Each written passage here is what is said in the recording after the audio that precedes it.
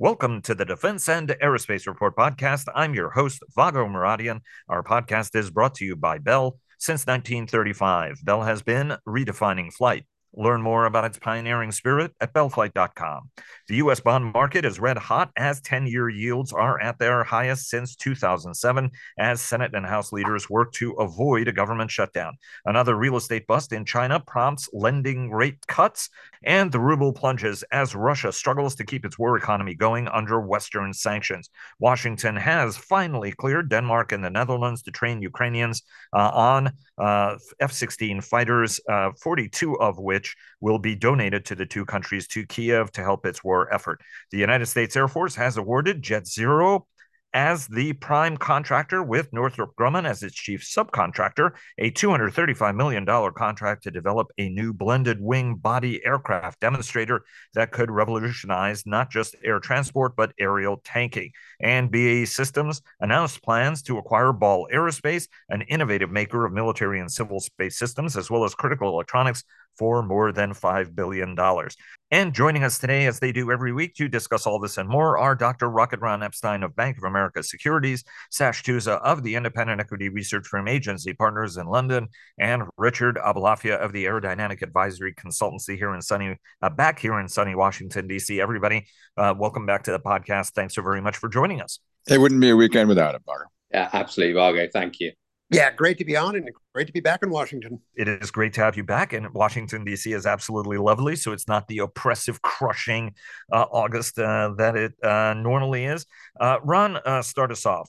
Bonds and the economy are hot. The Fed is looking at easing away from another rate increase, which is good and is expected and hoped. But unfortunately, it looks like China is, the Chinese market is going from economic trouble to worse economic trouble, and so is Russia, but they're in their own ecosystem, so it's not really as critical. How did the group perform against all these global economic factors last week? Yeah, I think the thing you got to watch is the 10-year yield, and the 10-year yield edged up above 4.25% this week. That's the highest it's been since June 2008, and the yield curve remains pretty healthily inverted. So that's kind of a funky backdrop, right? Because an inverted yield curve generally isn't thought of as sort of the optimal situation. The S&P for the week was down a little over 2%. The defense stocks, the large cap defense stocks in particular, outperformed broadly. So you say, look at Northrop or Lockheed as examples. They were down a fraction of a percent, outperforming the broader market. Boeing was down almost 4%. The real one that really outperformed this week was Triumph Group. It was up 8.5%. My sense there is you've got some, kind of deep value folks, maybe bottom fishing there. Spirit Aerosystems was down almost a little over 7%. And, a lot of the rest of the moves were kind of in that range. So I would say broadly, defense outperformed, commercial underperformed, and then there's some, company specific stuff. When you look at the VIX index, that measurement of fear we tend to keep an eye on, it's been climbing. So we're back up into the high teens, it bottomed out in the low teens. WTI crude is just, bumping along around 81. Brent around 85. It's been there for a while. The SPAC index is down about 10%. And I think, a couple of things are, like you mentioned, people are thinking about it. The slowdown in China, I think, is on everybody's minds. So we'll see what happens. But it's, you got the August malaise going on. A lot of people are out of office, and some funky economic crosswinds globally. And I think that's all weighing on the market. And the deal to avert a government shutdown, is that moving any needle at all, or was that kind of an expectation investors had anyway, which is, these guys will figure it out? Yeah, I think broadly, I don't know if it was quote unquote an expectation, but it didn't really move much. And I think the broad view is, sooner or later they figure it out, because they always do, right? One way or the other. So I think that's where the market is in that. That works as long as they keep figuring it out. The minute they don't figure it out, it becomes a problem. Sash, weak on European markets, especially given the higher exposure that countries there have, not just to China, but to a degree as well, Russia. Yeah, I mean, it was a pretty lousy week in the sector. Ron's caveat about the fact that a huge proportion of investors are away on summer vacation, and so there's just very little volume in the market. You really have to see all share price movements, and last week, but also this week, with that particular filter on. But yeah, stocks in the European aerospace and defense sector were off a very, very solid 3%, and the underperformers were, off for around 5%. What was interesting, right, I thought, was that it's quite hard to draw a pattern from the underperformance outperformance. So, if you look at the two stocks that have the biggest single exposure to China, Rolls-Royce, because Rolls-Royce Trent 700 engines power the vast majority of China's medium-haul A330 airliners. Rolls was off about 4.5%. Airbus, which is dominates deliveries of new aircraft into China, was off about 3%. So pretty much in line with the rest of the sector. Some of the bigger underperformers were actually in the defense sector. BAE Systems, which announced the acquisition of Ball Aerospace. We're going to talk about that in a few minutes. I mean, that was off 5.5%. But Hensoldt, the German defense electronics company, was down, just under 5% as well. So there wasn't any great pattern in it. I just don't think the market was terribly, investors were terribly interested in adding to equities exposure and probably taking a bit of money off the table. And how does the fact that the Russians may actually have destroyed a third of Ukraine's grain, how does that impact the sort of market dynamics that we're seeing? Because the ruble now is down to like a penny, which is lower than it's been in a very long time. Yeah. I mean, for a start, none of the stocks that in our coverage have exposure to Russia, period. They had to stop. If they were a defense company or had defense exposure, they had to stop on the dot of the Russian invasion last year. And the civil aerospace stocks, within a couple of weeks, they all took big charges last year against their outstanding exposures, whether it was leasing engines in the case of Rolls, but particularly Safran and MTU, or airliner deliveries and maintenance contracts in the case of Airbus and so forth. They all had exposures. They all wrote them down. There's no direct exposure in this sector to Russia anymore. But the broader issue, which is the grain shortage, that clearly, first of all, that drives global inflation. Secondly, it drives instability in the Middle East and in the northern and central Africa, because that's where the majority of Ukrainian grain goes. That's clearly a significant long-term issue. But we haven't yet got investors sort of doing the read across to that, or asking whether there is measurable read across to stocks in our sector. Interesting. Richard, I want to bring you in to the discussion to give us sort of a sense on the Chinese economic collapse. Right, for a while the economy was looking red hot. China catches a cold. Everybody else in the world gets sick. What are we seeing, and how do China's economic problems impact, particularly on the commercial aerospace side, since they've been such a powerful engine for growth for all the companies in the sector, many of the companies in the sector? Yeah, first of all, China is kind of its own polycrisis. Adam Tooze, the economist, sort of posited that this thesis for the theme for this year is global polycrisis. China is its own polycrisis, a series of events. One, of course, is the economics, the broader economics, GDP, not good, prices really not good, deflation obviously staring them in the face. But on top of that, you have a greater level of insularity for economic activity in general. So foreign direct investment, that has collapsed, absolutely. And that, of course, is driven as much by politics as it is by economics. And you're seeing it in trade numbers. What's most intriguing is you're also seeing it in the air transport numbers. The domestic market has more than recovered to 2019 levels. So even if there is a bit of an economic crisis in China, people are still flying domestically, but internationally, it hasn't moved that much upward. And obviously, there are no longer any restrictions. Part of it is, economic. Part of it, of course, is also political. This is no longer a great time to be a true citizen of the world as a member of the PRC. You're expected to be, make the PRC great again, and that's all. Hence the FDI collapse, and that's not good.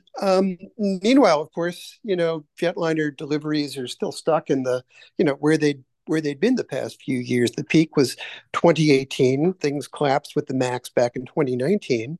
The MAX is back in service. Numbers haven't recovered in terms of deliveries. I mean, basically at their peak, they were, 23% of the world market for jetliners.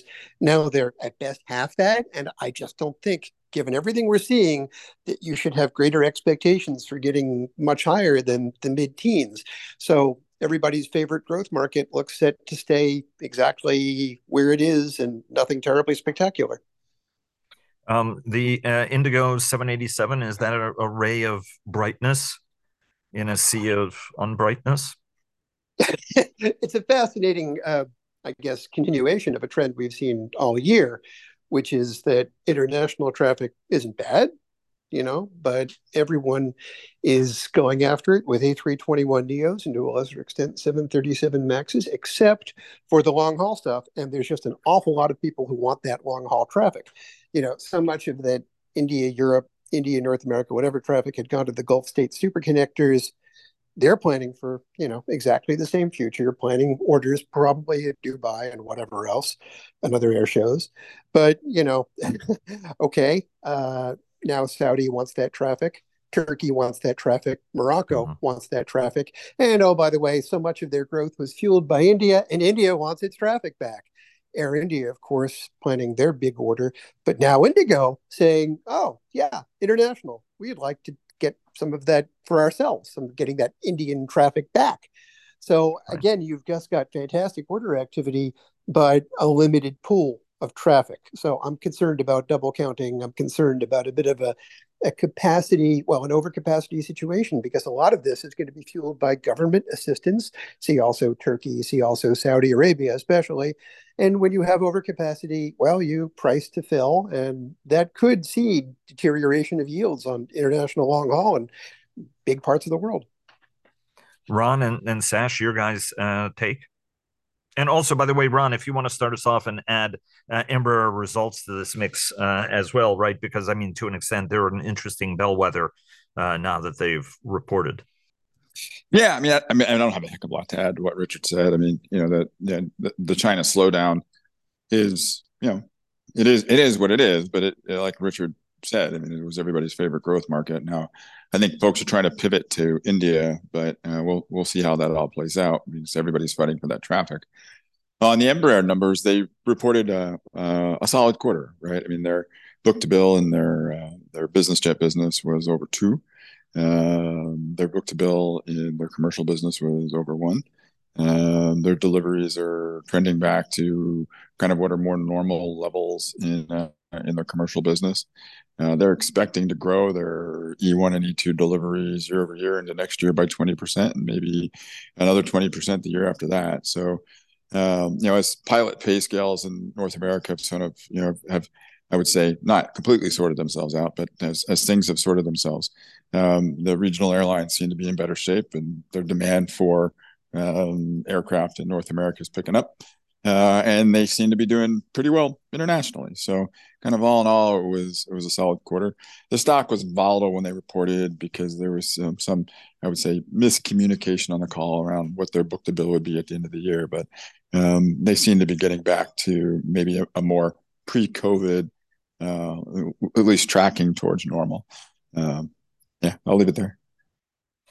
Sash, anything you want to add on the long haul and China traffic part of it? Well, actually, I just wanted to pick up on Richard's comparison of China and India and the degree to which a lot of expectations among investors as well as among corporates is that even if China slows, then growth in the Indian civil aerospace, civil aviation market will pick up the slack. And it's absolutely true. I mean, India is an enormous market, very under-traveled, albeit it is clearly significantly poorer than China was when China started its major expansion of air travel about 15 years ago. But I do think the thing that will hold India back is that the infrastructure starts off being way less good than Chinese infrastructure. And this is a function of the fact that China benefited from being a very, very centrally run not terribly capitalistic state, even at the best of times.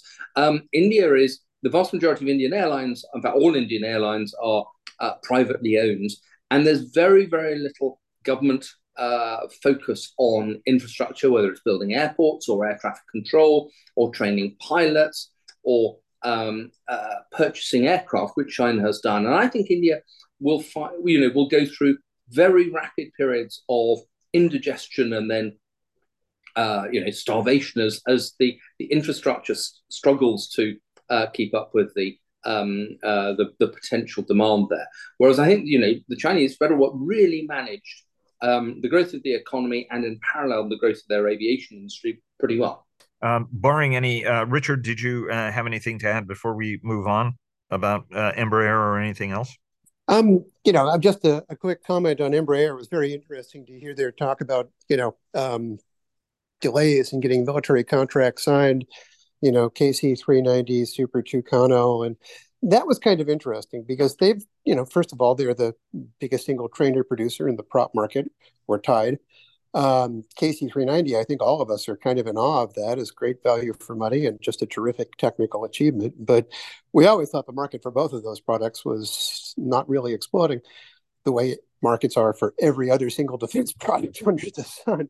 So it's kind of interesting. I guess you've got this company that executes brilliantly, but is sort of in the wrong market space in a couple of ways because everyone's priorities seem to have shifted.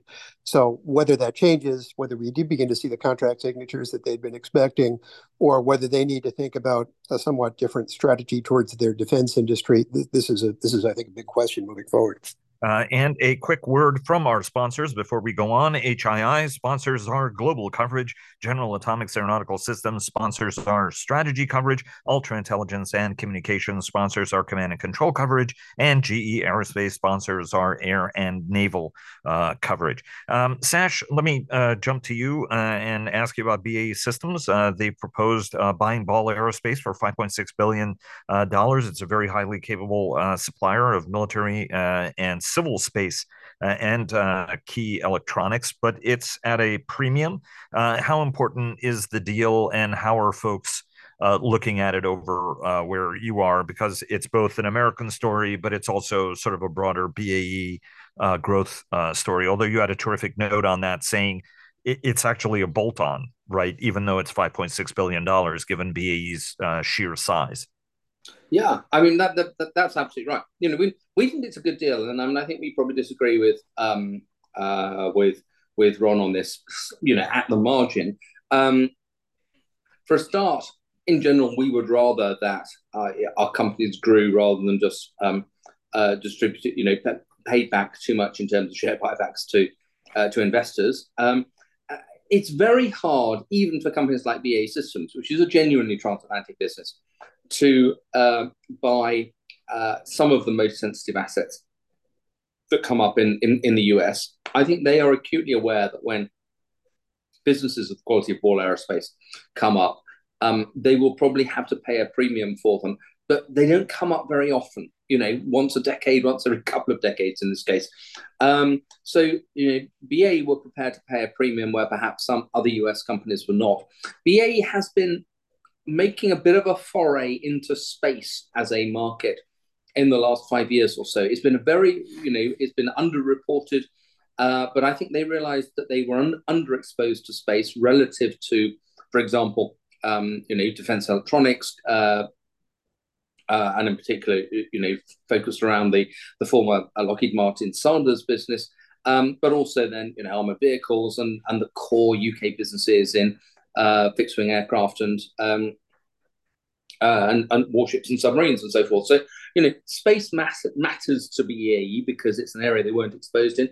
We thought it was worth them paying a bit of a premium for. But, put it into perspective, it's a pretty small proportion of BAE's business. It'll grow BAE's total revenues by of the order of 5% plus. 5-6%, and they're paying about 13% of the equity capitalization. That's not going to, it won't move the needle as such, but I do think giving BA better exposure, more exposure to some very classified US government revenues that they wouldn't have got exposure to organically any other way. We think that's worth it. I think that's actually a pretty good thesis, given that kind of the unique things the company has always done, and I think right. I mean, circumstance was right that the parent Ball wanted to create some revenue to help them on the packaging side of the business because it's the same. Ball Aerospace came from Ball jars, even though Ball has been sort of a separate company and running as a separate company for a while now. Ron, anything you want to briefly add to this, especially about sort of the general M&A environment we find ourselves in? Yeah, I mean it's a tricky time for M&A with U.S. companies, right? If you look at the time and maybe difficulty it took for L3Harris to close the Aerojet Rocketdyne deal, and Lockheed not being able to do that, and other companies outside our industry having trouble closing larger deals, it's probably an interesting time for a non-U.S. company to try to pick up a U.S. asset. So I think that's probably part of what's going on too. I'm going to bet 25 cents that Richard, because this involves the word space, is completely not interested in this, unless it was helping bandwidth-wise from row. I'm sorry, I was going to say row 30, but you wouldn't really be seen that far back in the airplane. Whether or not you have the right kind of satellite connectivity in the front of the airplane is what I was going to say. Moving right along. Staying terrestrial, and also flew home from Indonesia in row 41. So there you have it. Well, that's right, where connectivity actually matters quite a lot. Let me get you to start us off on the extraordinary announcement by the Air Force picking as the prime contractor for its new blended wing body demonstrator. A small company of ex-Douglas aircraft folks who've been working on this for a long period of time, the Jet Zero folks. They win a $235 million contract with Northrop Grumman as the industrial muscle. This is a real watershed, isn't it? Like, walk us through, and Ron, I want to get your sense on this because you also know these folks personally, and what that marks, right? Where you could have a small, innovative company that is the brains of the operation, and then actually one of the heritage primes you would think would be doing the work is actually the industrial muscle behind it. I think this is the best thing I've seen in decades. It's pretty darn phenomenal. The idea of a public-private partnership actually encouraging innovation, especially for such very promising markets. It's obvious that we need, for the long run, some kind of new solution for long-range air-to-air refueling, something that might involve lower observability. This is a very promising solution for that. $235 million isn't a lot to construct a prototype, but it's enough to galvanize industry to do its part, to chip in a bit of IRAD. It wasn't just Northrop Grumman. Also, Raytheon has a heavy presence, Pratt & Whitney engines and whatever else from Collins. So I think you've got something really interesting going on here. And on the commercial side, it's the hottest growth market by far. It's currently occupied 85% by the A321, which is a mediocre jet that's doing great business because it's all you can get for that market. In the long run, we need a better solution for that growth market, mid-market. And, this one's really, really an interesting possibility. It'll take till 2038 at the very earliest. It'll take convincing Northrop Grumman to cease being a pure play defense prime or have its role played by somebody else. But this is a really interesting, really promising design for that job. There are infrastructure challenges. A lot of money is going to be required for a new company to break in. But, Boeing has politely said that they will absolutely not be doing anything new for a decade. So thanks for that information. Maybe someone else would like to take advantage of this extremely promising growth market. And maybe it's this consortium. And again, in the meantime, it's kudos to the government for thinking long range and providing some kind of pump priming cash. We spend a lot of time criticizing AFWorks and others for throwing cash down the eVTOL hole or, throwing money at Boom for some reason because they like playful freehand drawings. It was fantastic to see a chunk of cash going to something that is extremely innovative and promising. My co-managing director Kevin Michaels and I paid them a visit, and it was fascinating because it's in a storefront in a strip mall in Long Beach by the airport. Come for the jet design, stay to have your nails done by the nice Vietnamese family next door. It's sort of this. I can't believe it's in a storefront, but it's filled with a couple of dozen super smart people who are really passionate about innovating. So how could you not be excited by that? Ron, walk us through why blended wing body, right? I mean, we've been talking about this for a long time. Boeing has done some scale model work on that. And so is NASA, and so is DARPA, and so is everybody at this point. What are the advantages of blended wing body? And talk to us about the contour, the dimensions of this airplane, right? Because Richard's giving us a sense it's sort of an A321 size airplane, but it's actually scalable. And some of the jets we were seeing were actually significantly bigger than that footprint. You're the aerodynamicist. Walk us through why this is attractive and the attributes of this airplane and how it could actually be totally game changing. Yeah, I mean, I think you got to think about it this way, kind of in most simple of terms, the entire airplane's flying. When you look at an architecture that's a wing and a tube and a tail, the wing's flying, and there's other parts of the airplane that are flying, but you got a lot of the airplane that's flying not very efficiently, like namely the fuselage.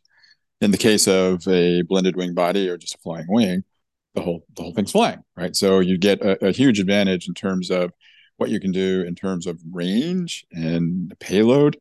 So just in simple terms, kind of what they're putting forth compared to a current generation tanker, you can fly the same payload twice as far or twice as much payload the same distance. So if you're dealing with distances in the Pacific, it's awesomely more efficient, and it shouldn't be surprising. It's just it's just the shape of the vehicle. Now, what makes it more complicated when you scale it up and you scale it down? It's not as simple as just adding some tube, right? That's what Right. makes the wing and tube so attractive is it's almost like Legos, right? The wing and the tube don't really talk all that much to each other, and the tail doesn't talk that much to the tube and doesn't talk that much to the wing. So you have a lot of flexibility to kind of go Lego. You can't really do that with one of these. So when you scale it up and down, it's just a more complicated process. The flight physics in terms of the flow over the wing is more complicated. If you go back in history, that would have been much more difficult to try to model, using computational fluid dynamics because, just kind of bluntly, we just didn't have the computational power like we do today. Right. But since we do have that today, and we have the ability to use fly-by-wire control systems, and it's commonplace, obviously now in most everything but a 737. It's just I think the time has come. I mean, I'm very very excited about it because aerodynamically, it's an awesome shape to carry things. There's issues around customer acceptance, and there's issues around if you have it in passenger service and you're sitting, out towards farther out in the span, you're going to feel more movement of the airplane and so on and so forth. So, it's not a slam dunk, but it's a darn good, profile for an aircraft, and particularly in a military application. I would go as far as to say it's almost a no-brainer.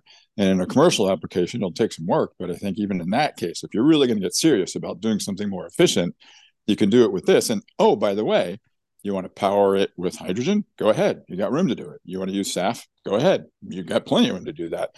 If someone comes up with the magic batteries, you can do it with that too, and it'll perform even better. So, from a propulsion point of view, you have so much freedom, a ton more freedom than you would with a traditional wing and tube. So it's I love it. So I can just put it that way. How much more lifting capacity, right? I mean, because I see the point you're making, right? I mean, it's the wing, it's the tail, it's the underbody a little bit, but generally the fuselage is drag. In this case, it's all lift. So for a like-sized, let's say a 737 sized airplane, how much tonnage increase do you get if you're going to blend it? Like just so that the audience has some sense of, well, you can Yeah, I mean, lift, I think 100 a tons, you rough can lift 200. Yeah, I mean, a rough rule of thumb is 2x, right? I mean, it gets a little more complicated by that because it depends on how you shape it exactly and all that. But ballpark, it's like 2x, right? So if you're going to carry whatever 100 tons, you can go twice as far, or you can carry 200 tons the same distance. I mean, it really is magnificently more efficient, and it makes sense because it's a wing. And the way that the consortium is kind of pulled together, having Northrop on your team, who's sort of the heritage of Jack Northrop in the flying wing and the B-2 and the B-21 and whatever else they've done in the classified world.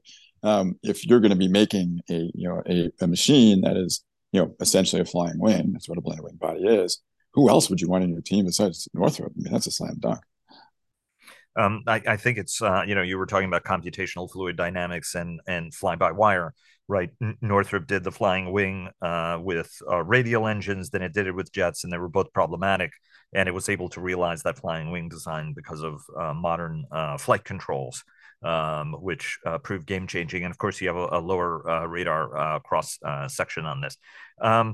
Does this Sash? Do you want to weigh in on this at all? Coming at it from a European perspective, given that Airbus has talked about this, and obviously, you don't have window seats, right? It becomes you get much more center body on this, and so you have to figure out different ways of getting light into the cabin. Which would be a little bit of a challenge. But at the end of the day, honestly, if you have a good in-flight entertainment system, I don't know how many people are looking. I mean, I don't know many people who are looking out the window generally, especially for long transatlantic flights with lots of boring water. Sort of your sense on this, and I do have a follow-up on what this means necessarily for Boeing at the end of the day, not to be part of this. Go ahead.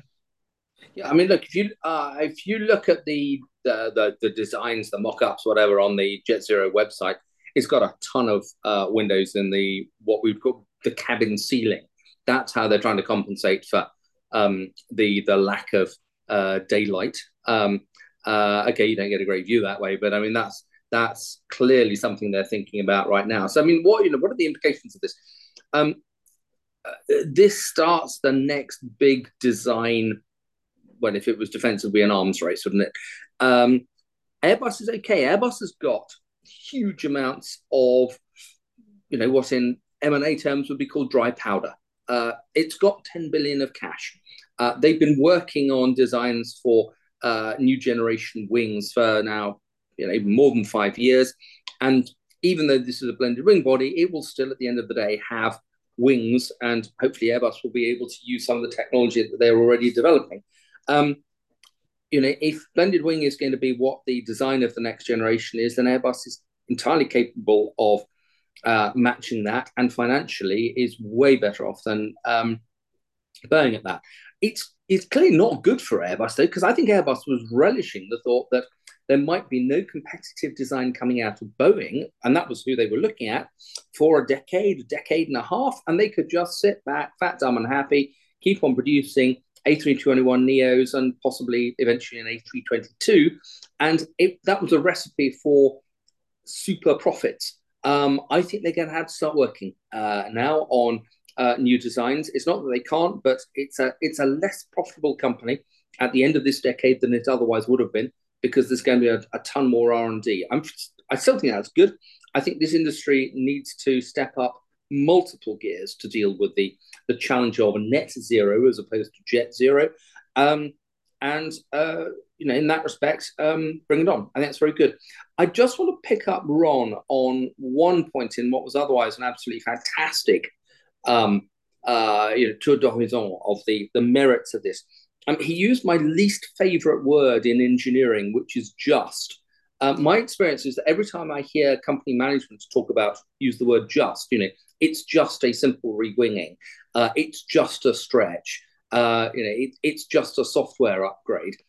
The individual using that, and clearly this is not wrong, but company managements, when they use that, tend not to understand the magnitude of the full magnitude of what they're talking about. And a depressingly large number of times, the program concerned then has a cost overrun or worse, because the engineering challenge was much greater than just. And I think that the challenge for Jet Zero is going to be to get the point design right, because this will not scale. It will require a revolution in manufacturing technology to enable cheap scaling. And this is an industry that has made great money out of tube and wing and the scalability of those designs, because as Ron says, it is just in this case Lego. But a blended wing design, pretty much everything changes each time you upgauge or downgauge. So they're going to have to get that point design absolutely correct. On the other hand, if the economics are good enough, nobody will care, because it will absolutely destroy the competitive economics of all the tube and wing designs. I want to keep talking about this, but just give me a minute to urge our audience to check out our weekly podcasts, Cavas Ships, hosted by our very own Chris Cavas and Chris Cervello, and sponsored by HII and GE Marine, a GE Aerospace company, who clear the fog on naval and maritime matters. The Downlink with Laura Winter, who takes a thoughtful look at all things space, and our Air Power podcast, sponsored by GE Aerospace, that I co-host with our very own JJ Gertler. I should have mentioned that there were overhead windows in order to get light in the cabin, but getting light in the cabin is a little bit different than you would having a window seat, as I mentioned. And Richard, let me go back to you because I do want to get to climate impact and the F-16 deal as well that we have to talk about. How problematic is this potentially for Boeing? It's doing the KC-46. The Air Force has said that it wants to go to a stealthy tanker for a portion of the buy, so it looks like that might get truncated. We've had, the XYZ approach that looks like it's in question. How does all of this, you think, impact? Well, I think in the short and midterm, kind of neutral, because if they really do get a prototype going by 2027, a remarkably ambitious goal, but hey, maybe they can do it. And conceivably, then you might have procurement of a KCZ based upon this, beginning in FY, I don't know, take your pick, 2032 or something.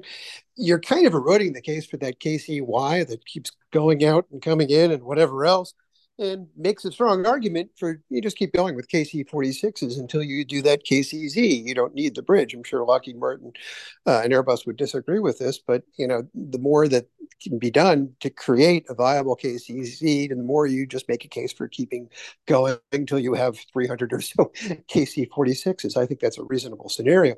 In the long run, still the same problem. If they don't innovate, if they keep neglecting their design skills, and again, it's been decades since they've launched a true clean sheet, and with leadership very clearly saying, nope, not anytime soon, they do run the risk of being disrupted here. And, people have posited, well, they could just buy them. Not if it's in the hands of Northrop Grumman, because, they've made it very clear, as Ron says, Northrop Grumman has a lot of long-term capability here. And it wasn't that long ago, okay, a couple decades, but Northrop Grumman did have a commercial unit that actually built the body of the 747. It's not inconceivable they could be interested in building aerostructures again. And you couple that with Raytheon and the fact that they're as big as Boeing practically, or as big as Airbus, why don't they assume the mantle of an effective virtual prime, maybe recruit some other structures companies? You have the very real chance of Boeing being disrupted long-term in its core business. But in the short and medium term, I think they're fine. Has the Air Force said whether or not it's going to share this design, or does this team actually have, like, what do we know about the nature of the competition that went into this, how these guys ended up with this, and what happens with the work product? Ron, what happens with the work product at the end of this? I mean, is this something that the Air Force then can share with whomever? It gives technical data out to everybody to allow a fairer competition. So how does I honestly don't know. Yeah, you might want to ask Richard that. I have no idea. Richard? I'm afraid I'm not any better informed. It was kind of I was at the conference, the press conference, and there wasn't a lot of detail. It took some coaxing to get them to say that 235 million certainly wasn't enough for a prototype, that it would take this industry buy-in. When you have industry buy-in, that might complicate intellectual property ownership. And it's also very clear that this is not the mainstream Air Force. This is SAFI, basically saying, hey, this is an interesting thing for us to do. It's not the mainstream Air Force. That too might complicate actual ownership issues, because it's more the mainstream Air Force that, the regular part of the actual force that is prioritizing IP ownership. So in other words, this might really become a long-term complication, but it's an interesting question. It's huge. It is absolutely fascinating. All right, moving on. Let me just quickly ask all of you, because I do want to end on the F-16 question, but I think it's important. We just had the devastating Lahaina fire. That was a town of 10,000 that was wiped off the map. It's north of 100 that have been confirmed dead. There are now, a week after, more than a week and a half after the fire, more than 1,000 people who are missing. And it is becoming clear to people that those people are likely lost, along with an enormous amount of cultural heritage that was unique to what was the capital of Hawaii. The Canadian Royal Canadian Air Force is doing a heroic job, along with the firefighters. Fires all across the country, and a town of 20,000 Yellowknife is being evacuated as flames now skirt the edge of that town. Ron, you're scuba diving in the Caribbean, where the water is so hot, it's like a sous vide and it's poaching the ocean. Europe is so hot that there are friends of mine who would never have entertained buying air conditioning, who have invested in air conditioning. At some point, does this eat into defense spending expectations and desires? You may want to spend more money, but eventually, does the bulk of some of these climatological disasters start to mount up and start to impinge on spending?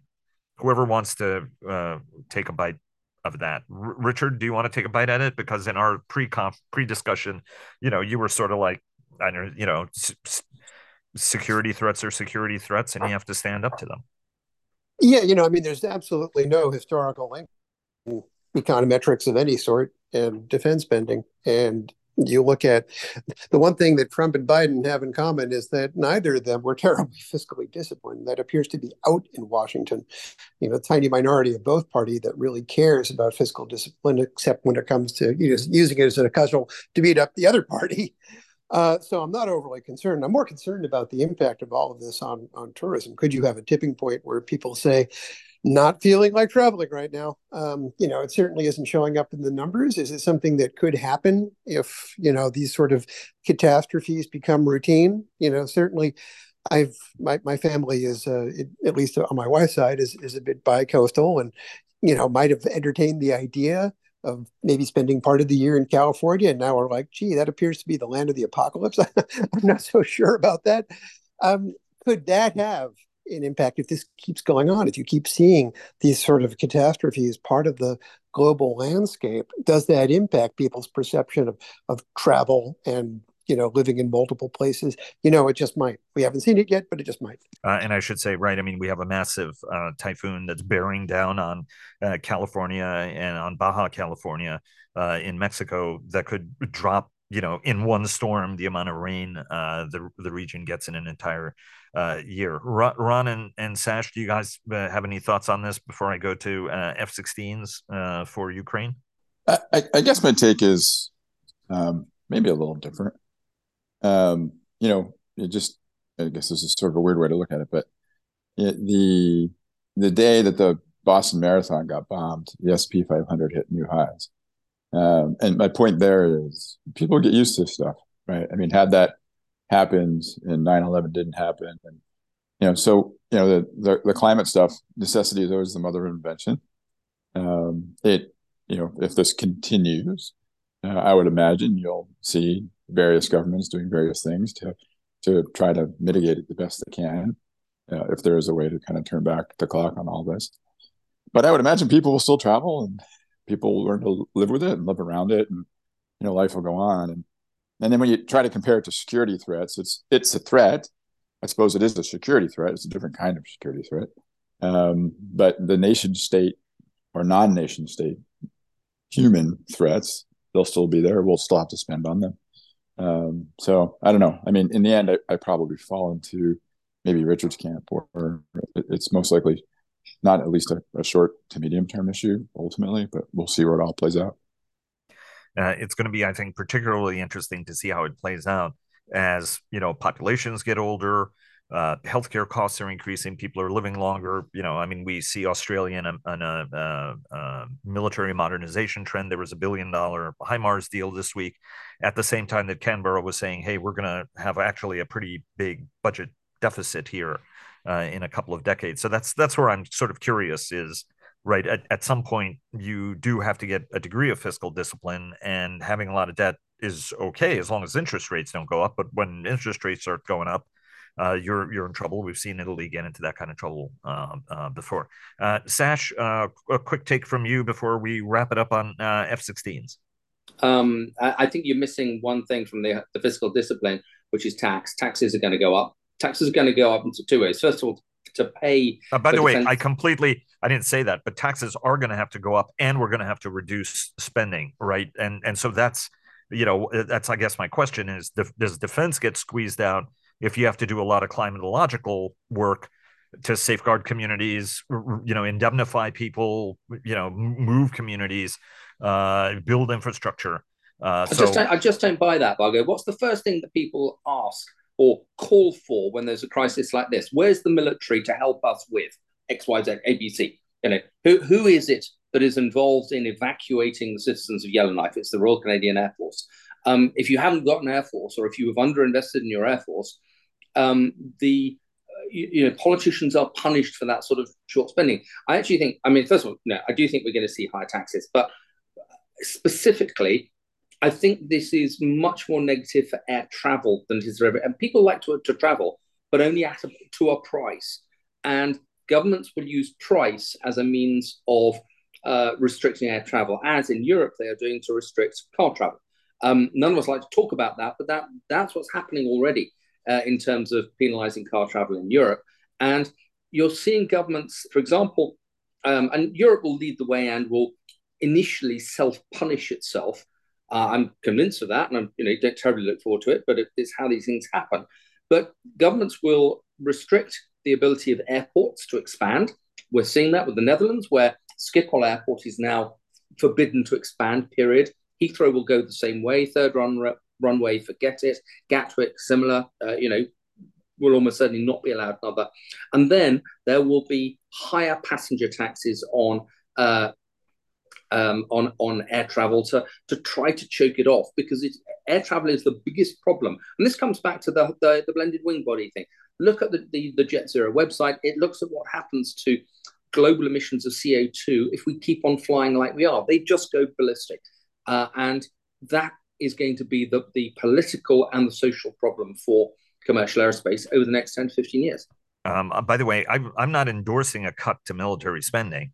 I'm just saying that, at some point, very expensive high-end militaries, you just have to wonder exactly how much resources we're willing to pay, given that we've actually been living a lie, right? We've all shrunk our military forces to a degree that they actually, teeter on the verge of not having the utility we need them to have, right? So I'm a big supporter on continuing military investment. I'm just saying that at some point, if you have a fixed amount of resources, how are you going to invest those resources at the end of the day? And to me, it's an interesting question. I agree with you.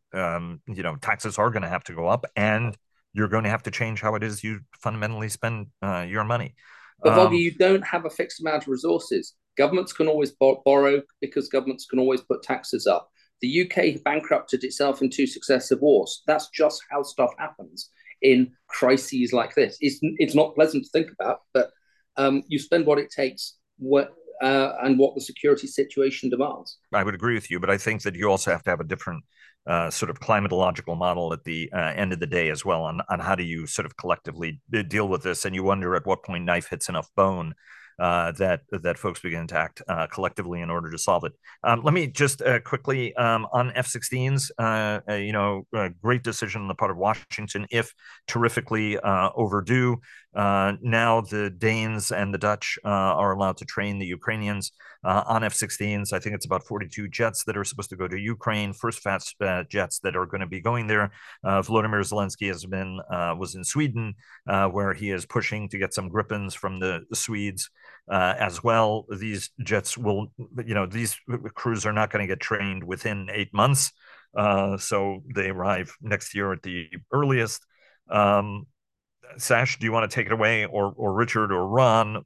Sort of how does this go, and what does this effectively mean, and what's the door that it opens up to more weapons for the Ukrainians, because they are doing damage, but they're doing damage through long-range drones. For example, they destroyed a Russian bomber, this weekend, but they did it with long-range drones. Go ahead, Sash, take it away.